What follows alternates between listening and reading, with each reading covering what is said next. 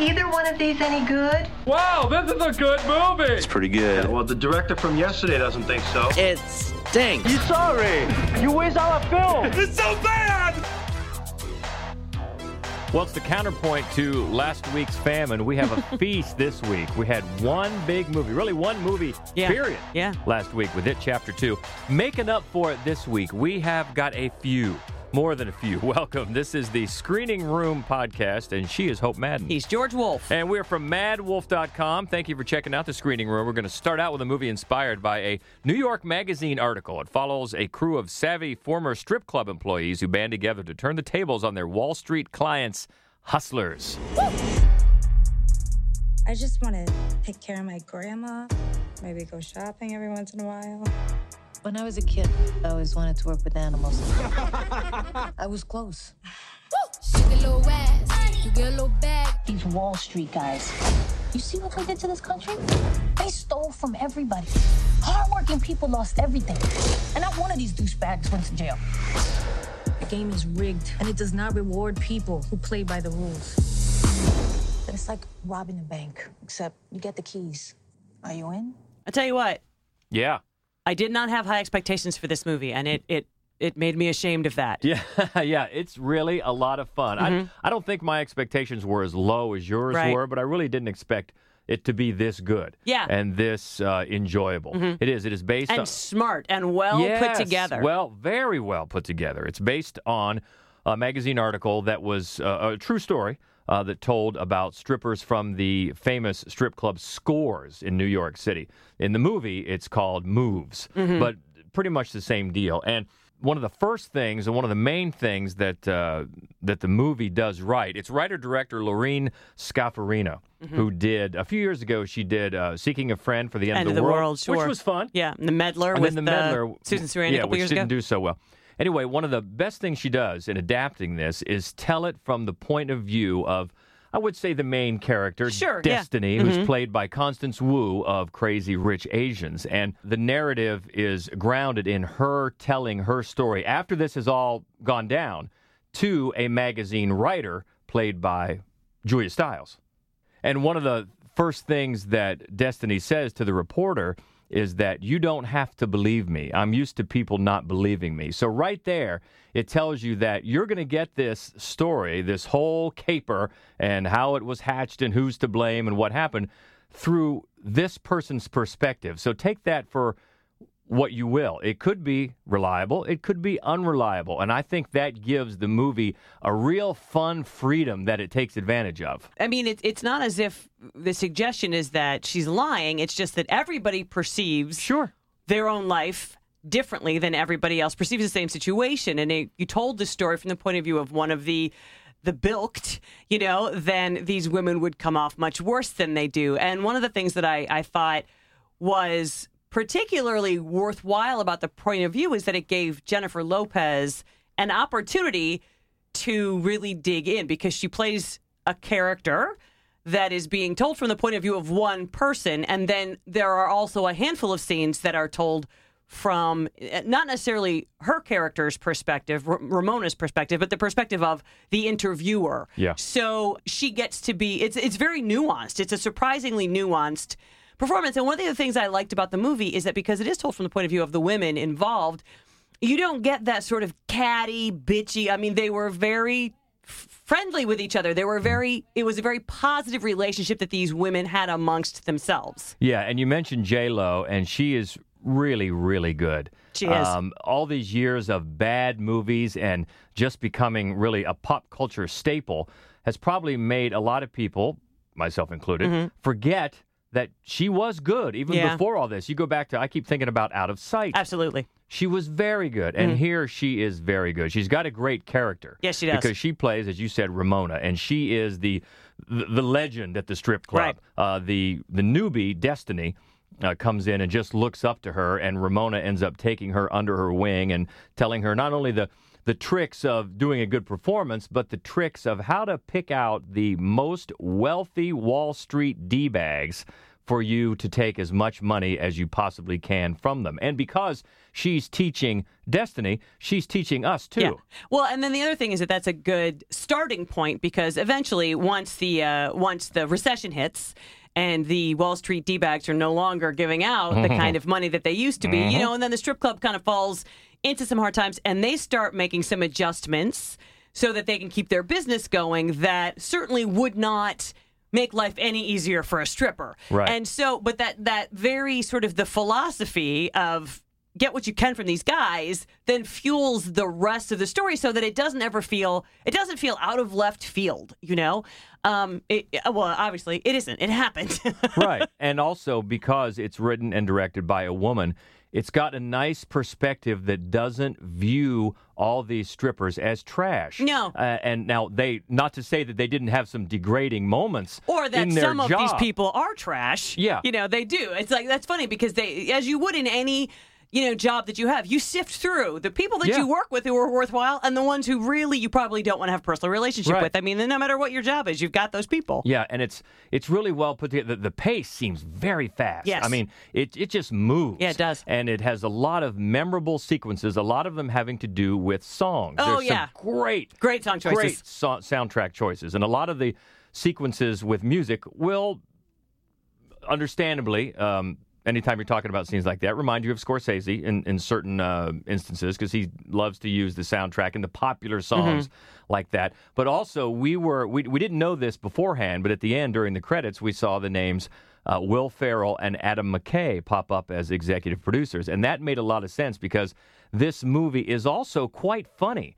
And it has a lot of the humor that you saw in The Big Short. Yeah, it's got, I feel like, clearly the Scorsese influence is there, but it did remind me at several points of The Big Short in the way it is entertainingly pissed off. Mm-hmm. Yeah, and that's not to say that Scarfaria doesn't have her own vision. She very much does. She very much does. And it really comes through in the style of this movie. It's really just a gas. I mean, from start to finish. I actually think that in a lot of ways, I think that her approach is more even-handed than, for example, McKay's tends to be, because, there are a couple of scenes, especially late in the film, where a couple of cops are talking about what happened. And it's really at that point that it occurred to me that at no point in the film did we see the spectacle of these mostly naked women from the point of view of a man. And really, other than, the people that they were fleecing, the point of view of a man is completely unimportant to the people in the film, because it would be. But I don't think that happens very often in a movie. Yeah. And certainly not a movie that's centered on strippers. Right. Well, that's another bonus of having a woman be the writer-director here. Because she isn't preoccupied with the fact that what are these women doing in terms of how men are viewing what they're doing. And I think that it's hard to separate that when their whole job is specifically about how men are viewing them. That's literally what their job is. And she manages to skirt that without feeling false or forced. And in fact, I didn't even think about it until a very funny scene with cops. Yeah, and then but it does give nods to how they are treated by the men in the club, then how that job affects their relationships outside the club. And it gives a little bit of a nod to that as well. But you're going to see some famous faces that play the other strippers. You got people like Cardi B. Oh, yeah. Is in there. Lizzo and her flute. And her flute. In there as well. Keke Palmer, you might recognize, and some others. So it's a really entertaining group of people. And then since they're telling this story from the vantage point of after it has already happened, once you see it all come crashing down, that's when the moral ambiguities start being strewn about. And you realize that their rationale is, hey, these Wall Street, they screwed over everybody with this collapse, and we're just screwing them over. But you know what? I think that there is a moment in the film where they introduce one character, and you think to yourself, it is. It's gone too far. You no matter what the population is, it's inaccurate to see all of them with one view. And the moment that you're talking about is really affects one character in a certain way, and really does. So All in all, we really enjoyed this more than we thought we would, and big recommendation. J-Lo, the whole cast is good, really. Yeah. J-Lo and Constance Wu have a great chemistry together. They do. They really do, and J-Lo has a fantastic character to really dig into. And, we've gone this far without saying it, but she just turned 50 years old, and she looks fantastic. She does. I mean, which is, I guess you probably should if you're going to be a stripper. But, we recommend Hustlers. Next, it's another based on a true story. A young woman decides to make positive changes in her life by training for the New York City Marathon. Brittany runs a marathon. Let's get you healthy. I want you to try losing 55 pounds. That's the weight of a Siberian Husky. You want me to pull a medium-sized working dog off of my body. Starting to feel like everyone's lives are going places, and mine's sort of stuck. I need to get a teeny bit healthier. We have rates as low as $129 a month. You do know that people can run outside. That is zero. I'm black. I ran today. Why the hell you do that? Somebody chasing you or something? I'm done with the drinking, I'm done with the smoking. 50,000 people from around the world are racing today. I want to run the New York City Marathon. I think that is such a good idea. My whole life, the world told me I was lazy because the way I looked. I was trying to turn my life around. Everything's gonna be fine. People held doors for me.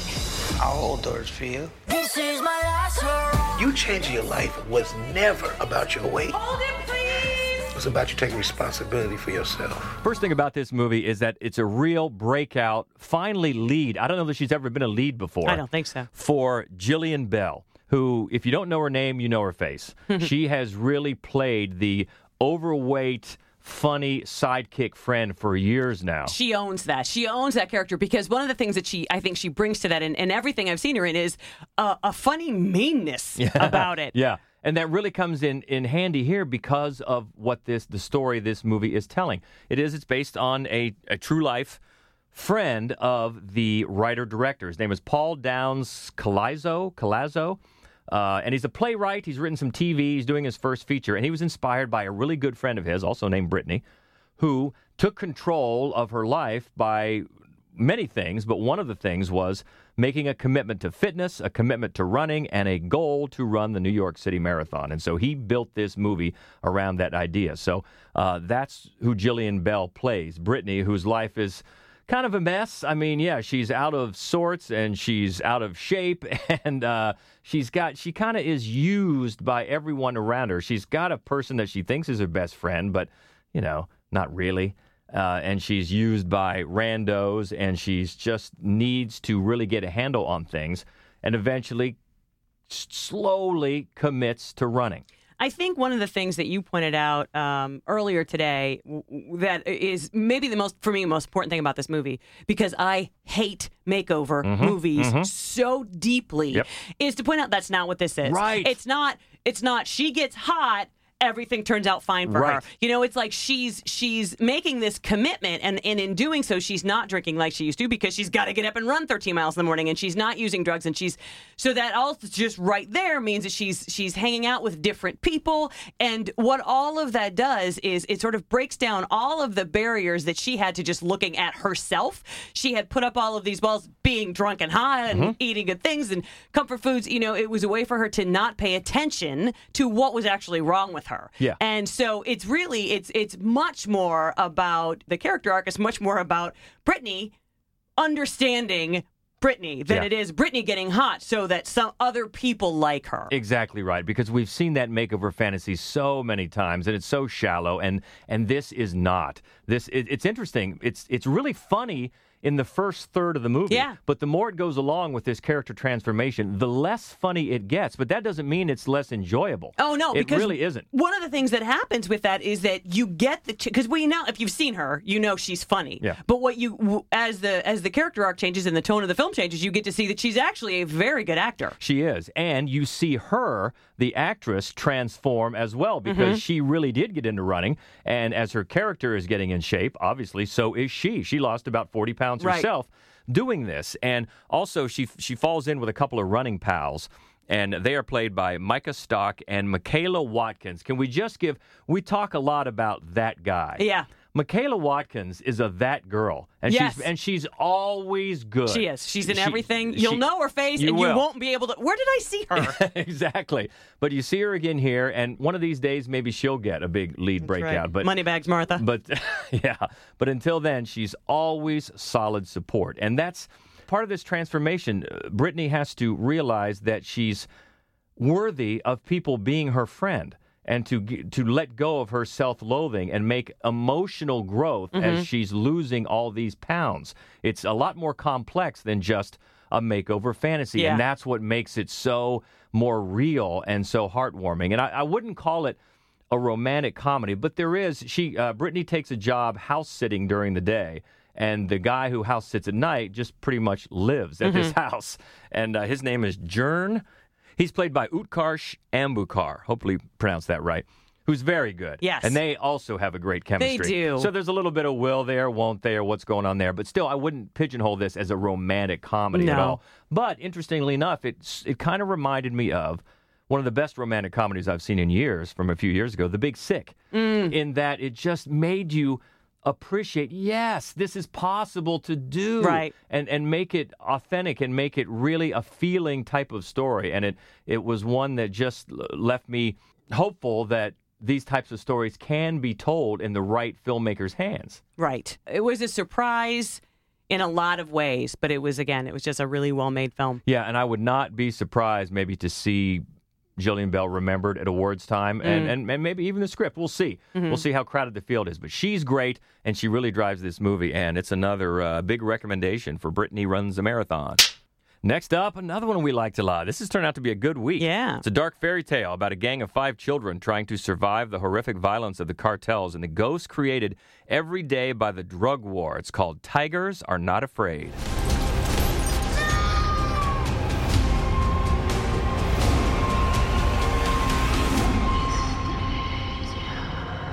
Los tigres no tienen miedo.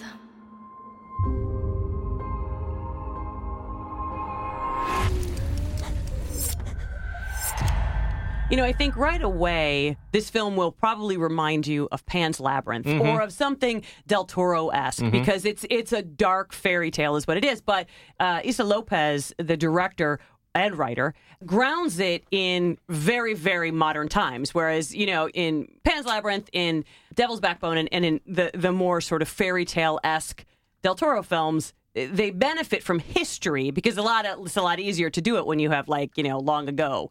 And this is just an image, really, strangely enough, not romanticized, regardless of the fact that there's a lot of fantastical elements, image of what happens during the drug war with the children who are left behind. They're just left behind. You know, there's bullet spray down a street and you kill a bunch of parents. And if there's no infrastructure in the town, their kids are just home alone. And then eventually they're out of food home alone. And it's such a heartbreaking and somehow gloomily beautiful film. Yeah, and it's also, you made another good point when talking about this in your written review about it plays on another theme that we've seen in movies, Spanish language movies that have to do with the Mexico's disposable population. Yeah, I think that it is, and this, I'm not sure this is centered in Mexico. I don't know. It's somewhere in Latin America, but it is, I think, for Spanish language horror.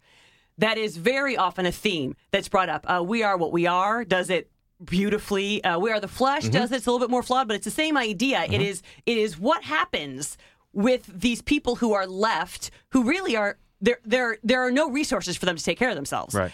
And this one, because it's centered on really, like, you know, 8, 9, 10-year-old kids. Yeah. It is particularly moving. You're really, really brought into it, but also because they are children, the fantastical elements feel so much more at home. Well, they never feel forced. And we just talked last week about one of the big differences between It Chapter 1 and It Chapter 2 is because children in peril are so much more terrifying. Yes, they are. Because, you know, they're helpless and you feel for them, but also I think we can all remember the world is so scary when you're little. Yeah, exactly right. So this one, I believe, is it not? It might be on Shudder right now. It is also on Shudder. Yeah, it premieres on Shudder this week. But you can also find it in limited release theatrically. And if you get a chance to see it theatrically, it is a fascinating looking film. It's definitely worth seeing it on a big screen. But you know what? If it's not in your area, don't miss it on Shudder. Exactly, and that's Tigers Are Not Afraid. Let's go to a documentary next with one of the most memorably stunning voices that has ever hit the airwaves. Linda Ronstadt burst onto the 1960s folk rock music scene in her early 20s and carved out a legendary career. This is Linda Ronstadt, The Sound of My Voice. Baby, you're no good. Linda could literally sing anything. Would you welcome, please, Linda Ronstadt. Linda was the queen. She was like what Beyonce is now. Feeling better now that we're through. She came to L.A. when the rock and roll scene was in gear and was going. It was the place to play. Linda was a very determined woman. I knew she was going to be a big star. Linda is such a perfectionist. She's a pain in the ass sometimes. She was the only female artist to have 5 platinum albums in a row. The winner is Linda Ronstadt. It was like, bang. Yeah, baby. She was the first female rock and roll star. Try following Linda Ronstadt every night. This is from co-directors Rob Epstein and Jeffrey Friedman, and they've been wanting to do this project and wanting to get Linda Ronstadt on board. And from what I've read, she balked at it until they said, look, you'll tell the story on your own terms. You'll define it and you'll tell it. And that's the ironic thing about this movie, because as you may have heard, she doesn't sing anymore. She can't sing anymore. She hasn't been performed in public since 2012 after her Parkinson's disease diagnosis. But it's her speaking voice that is the guide through this film. And so anytime there's a bio like this or a documentary and you have the person involved, giving complete blessing to it, you're going to have, on one hand, it may not be as personal. It's not going to dig deep into personal details, and this certainly does not.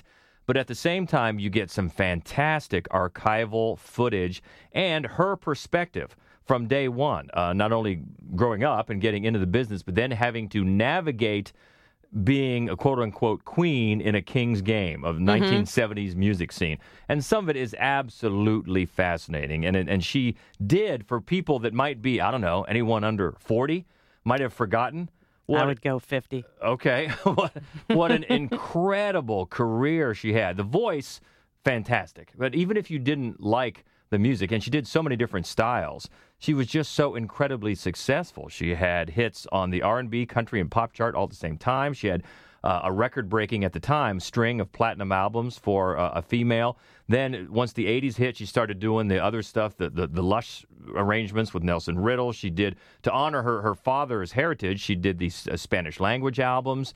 She did more country with Dolly Parton, Emmylou Harris, all these things, and almost all of them were incredibly successful.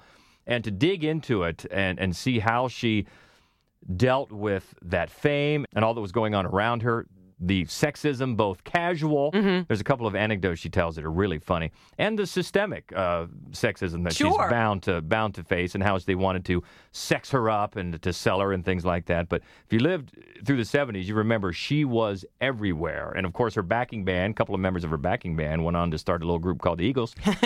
So she was just there in the center of all this growth of the music scene in the 1970s. So especially if you're a Linda Ronstadt fan, do not miss it. But really a music fan in general, especially of the classic rock or that type of the eras. And there's been a lot lately. This year has seen a lot, not only documentaries, but narrative films about this type of music. But this is one, even though it's less personal. They don't even interview Jerry Brown. She had that very, very public relationship with Governor Jerry Brown when he was running for president. Just really a casual mention of that, and doesn't get into anywhere that she doesn't want to go. Right. But that is her prerogative. And there's really just a bittersweet moment at the end because, as I said, you probably heard she can't sing anymore. And then toward the end, there's a bit about her harmony. She's just gently harmonizing with the nephew. And you're thinking, well, she can sing, and then she instantly dismisses it. Well, that's not really singing. And you get the feeling that really drove her throughout her entire career. As successful as she was, she always had this nagging feeling somehow that she just wasn't good enough. And it's amazing from afar to look at someone that successful and think that. And it's a little bit of the best glimpse really inside her psyche that the movie gets. So even though it's a little less personal, I would still recommend it for the access to Linda Ronstadt, The Sound of My Voice. Moving on, look, it's that time of year again. On Halloween, a group of friends encounter an extreme haunted house that promises to feed on their darkest fears. What? The night turns deadly as they come to the horrifying realization that some nightmares are real. This one is called Haunt.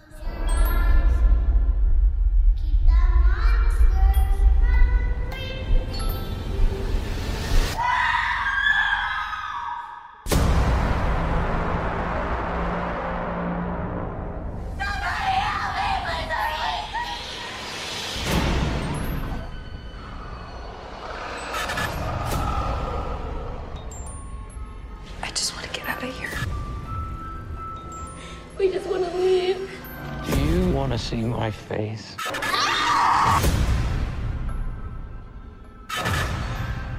We get one of these every year, don't we? It seems like it. Yes, we do. We actually do. 31 a couple years ago, the houses October built 1 and 2, Hellfest. Hellfest. Oh, that was a mess. That was by no means the worst of those. I thought the houses October built, the first one was not that bad. Yeah, no, a lot of them are not that bad. What I think is interesting about this yearly foray into this idea is that none of them have been very successful. And so to do it again every year is so optimistic. It's almost adorable. This one is from the co-writers of A Quiet Place, who also direct. Scott Beck and Brian Woods. And the first thing that I thought about in watching this movie was I don't think we gave John Krasinski quite enough credit for A Quiet Place. A Quiet Place, yeah. There's nothing wrong with this movie. It's incredibly predictable. It's exactly what you think it's going to be, right? It's just a handful of very attractive college students on Halloween night looking for some thrills. They stumble across out, far from town, a Halloween haunted house to go through. And here's right here, George, not one person there on Halloween night. Yeah. So it's either the worst haunted house attraction ever or everyone's dead. What are you thinking? So they go through it, and they die one after another, and then the young, damaged but wholesome female lead has to figure out how to get out and survive it all. And so again, there's really nothing new here. They make some tweaks to the concept. We don't have, as I know, the ones that drove you the most crazy in Hellfest were that couple. They couldn't. You just go. You actually. You don't live at your parents' house. You have your own room with a door. You don't have to make out in public. Yeah, they don't have that. The performances are pretty solid. They really are. And the scares are fine. And it's very economical. They obviously did not have a lot of money. My guess is that they probably made this before A Quiet Place. So it's pretty well contained. So I'm saying, good for you. It's a perfectly capably made, derogatory film. One thing that surprised me a little bit was the R rating. I thought maybe if they'd have got it down to PG-13 and tried to go for that junior high type horror, they might get a few more dollars, a few more butts in the seats. But sometimes you don't know. But it is an R. It is an R, and that's for, I think that there are a couple of sequences where they try to push the envelope a little bit, and, for my taste, good for you, but it's just, in the end, there's nothing that really sets it apart from any of the others. And, to be honest, now that you say that about PG-13, it's considerably less brutal than most of the films that we ran through at the beginning of this conversation. So it's kind of funny. They might have done better, actually, going PG-13. Mm-hmm. And that is Haunt. Let's stay scary for the next one. A disillusioned field surgeon suffering from PTSD makes a man out of body parts and brings him to life in a Brooklyn loft. It's Depraved. I figured out how to bring them back. And so it begins. Here we have man's essential impulse, violence. Depraved. That's what we are. Utterly depraved. It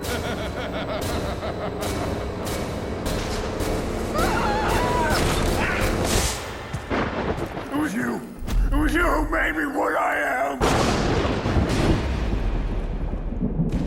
Well, horror fans, true horror fans, we know the name Larry Fessenden. Oh, yes. And if you don't know the name, you know the face. If you think to yourself, who's that actor who looks like Jack Nicholson's homeless brother? He looked like he's trying to do a Jack Nicholson impression. That's Larry him. Fessenden. Yeah. And he's in tons and tons of horror movies. And he's the writer-director. He is the writer-director, and he has made a handful, and he's produced another handful of really very solid, very independent horror films. And this is one, and it's got a lot going for it. For me, I think the first problem, and it's because it's very hard to find a new way to do this, it tells the Frankenstein story. Mm-hmm. And you actually... people that horror fans might know, Joshua Leonard from the Blair Witch Project. Exactly. Pops up. He does. He plays Polidori. And he didn't lose his tongue after all. He didn't. And he plays the money behind the field surgeon's experiments. And, he's recovering from PTSD, and what he really believes that he can figure out is how to bring basically battle casualties back to life. But what he doesn't ask himself is how Polidori keeps coming up with these pieces and parts. And what I have to ask myself in almost every time, including, honestly, when I first read Mary Shelley's text, why not just bring a whole guy back? Why cut them up and sew them together? That seems weird. That seems needless. So they don't answer that here either. The performances are good. One of the things that is both a plus and a minus of this film is that Fessenden has a lot of sort of political thoughts. And that's what he's kind of fueling the narrative. And the idea is kind of, how did we get to this place where we have kind of toxic masculinity? Well, when that's what you live in and you have this sort of empty vessel and that's what you fill it with, and you get what you create. Garbage basically. in, garbage out. Garbage in, garbage out. Mm-hmm. So it's a little heavy-handed in that approach. But at least that is, I think, a fresh way to look at Mary Shelley's text, of what she was saying. So on the whole, I'm going to say it's got some good performances. It isn't very new or original, but it's an enjoyable movie. And we should say the actor that plays the creature, Alex Bro, he's one of the stockbrokers in Hustlers. Yeah, he's one of the creepier ones. And I suppose, or maybe I just think that because I had just previously seen him as the monster. Right. And that is Depraved. And that means it's time to head to the lobby. Let's all go to the lobby. Let's all go to the lobby. Let's all go to the lobby. Well, leading off the lobby this week, home video, one that we loved, but is a pretty polarizing movie for those that saw it. The Dead Don't Die, latest from Jim Jarmusch, the greatest zombie film cast ever disassembled. We thought it was a ball. Some people did not. Right. I do think one of the reasons I think that we loved it so well is because we love Jim Jarmusch. Mm-hmm. We were prepared for a Jim Jarmusch movie, and not a lot of people will because it's not like he's ever had a breakthrough smash hit. True. And he's got a particular style that he really went back to, I think, an older style even to make this film. It was very much his kind of, if you're expecting sort of the second act to take off and to get, it's not going to. Yeah, if you're expecting Shaun of the Dead or even Shaun of the Dead light, no. It's going to be deadpan, slow-moving. But some great Oh, my line. God. And I loved it. Yeah, I did too. It's Bill Murray, it's Adam Driver, it's Tilda Swinton, it's Chloe Sevigny, it's just on and on and on. Tom Waits, who, of course, is Jim Jarmusch movie. Iggy Pop. So, yeah, if you're in for that and know what Jim Jarmusch is about, and like that, I think you will like it a lot, and you'll come away quoting it as we did instantly. Dead Don't Die is out. Another music documentary. We were just talking about how many we've seen this year. Echo in the Canyon, about all the music that came out of the Laurel Canyon scene in the 1960s and 1970s. It was fun and informative. It's all about bridging the gap between those who made the music and those who are inspired by it. So you see, have been inspired by it. You see a lot of the newer artists recreating those songs in a concert. And your tour guide here is Jacob Dylan, right, who interviews a lot of the people, and then he brings a lot of the guest stars up on stage to do the songs. And it's very interesting, especially, again, if you're a fan of the music. And it does feature one of the very last on-screen interviews with Tom Petty, right, who's in it as well. So would recommend Echo in the Canyon. John Wick 3 is out this week. The John Wick franchise seems to just get stronger. That's right, because of all the John Wick films, this is the John Wickiest. It is, it's fun. They sort of discard everything that I think they don't do particularly well, and they really focus on what they do well, which is just action sequences, set pieces. That's right. There's sword fights on horses. There's sword fights on motorcycles. There's 3 dogs. There's dog fights. There's, and Angelica Houston has a funny cameo. Yeah. Lawrence Fishburne is back. There's Ian McShane is back. Mark Dacascos is amazing. Those Halle two. Berry, come on. Yeah. Don't forget Halle Berry. Oh, my God. What was I thinking? Halle Berry. It's just kind of a star-studded, incredibly stylishly directed action film. If you liked the first 2, I can't imagine you won't like this one. Right, because as you said, it's the John Wickiest. It is. And it's John Wick 3. Also out, it made a couple of bucks. You might have heard Disney's live-action Aladdin. We were pretty underwhelmed by it. Yeah, it's very close to being shot for shot. It's not exactly shot for shot. I thought the CGI was pretty weak. And what I thought first of all, the guy that plays Aladdin really can't sing very well. No. And they just don't have a lot of chemistry, the two that play Aladdin and Jasmine. I think she can sing quite well. Yeah, she can. And Jafar was a good choice. The guy who played Jafar. And those are big shoes. I love Disney villains. Mm-hmm. Jafar is a good one, and this guy did a great job. And Will Smith was fine. He was. He really was. Because talk about big shoes. Yes. He was not the problem with this movie, No. I will say. And, if you're going to put it on and keep the kids happy for a couple hours, it'll be fine. But, again, we were pretty underwhelmed with Aladdin. Next week, doesn't look like as many as this week, but still a handful. We've got Ad Astra. Yeah. Brad Pitt coming out. Also, The Downton Abbey. That's right. I cannot say, after the movie Spy, you might be with me on this. How you like my English accent, huh? I learned it from the Downton Abbey. I cannot say this title without talking about the Downton Abbey. The Downton Abbey. Spy is so funny. When are they going to do Spy 2? I hope soon. Come on. Also, Rambo Last Blood. If only we believed it. Do they promise? Oh, my I'd God. like to believe you this time. And Running with the Devil. What is that? Nicolas Cage. I already saw it. I saw it like a month ago. You did? Uh-huh. Okay. I see that big smile. That'll be fun to talk about. The Wedding Year comes out, and also one I've never heard of called Zeroville. My hero, Zeroville. We will see. That's all next week. What do you think about this week? Boy, a lot of bones to chew on. Yeah, most of them good and meaty. Yeah, oh yeah, it's been a good week. So keep the conversation going. We love to. Easiest way to find us is on Twitter. That's Mad Wolf, MADDWOLF, on Facebook and Instagram. It's Mad Wolf Columbus. And, of course, the main website where you can find all of our written reviews, other fun stuff like our horror movie only podcast called Fright Club, and even some brand new some Mad Wolf gear. We've got a place there. We've got a tab to check that out, like the sweet hat that I'm wearing right now that you can't see. Anyway, that's all at madwolf.com. So keep in touch if you can. As always, thank you for stopping by the screening room. And if you have a second while you're here, please subscribe, rate, and review. And until next week, she is Hope Madden. He's George Wolf. And this is the Screening Room Podcast. See ya. I do wish we could chat longer, but I'm having an old friend for dinner. Bye.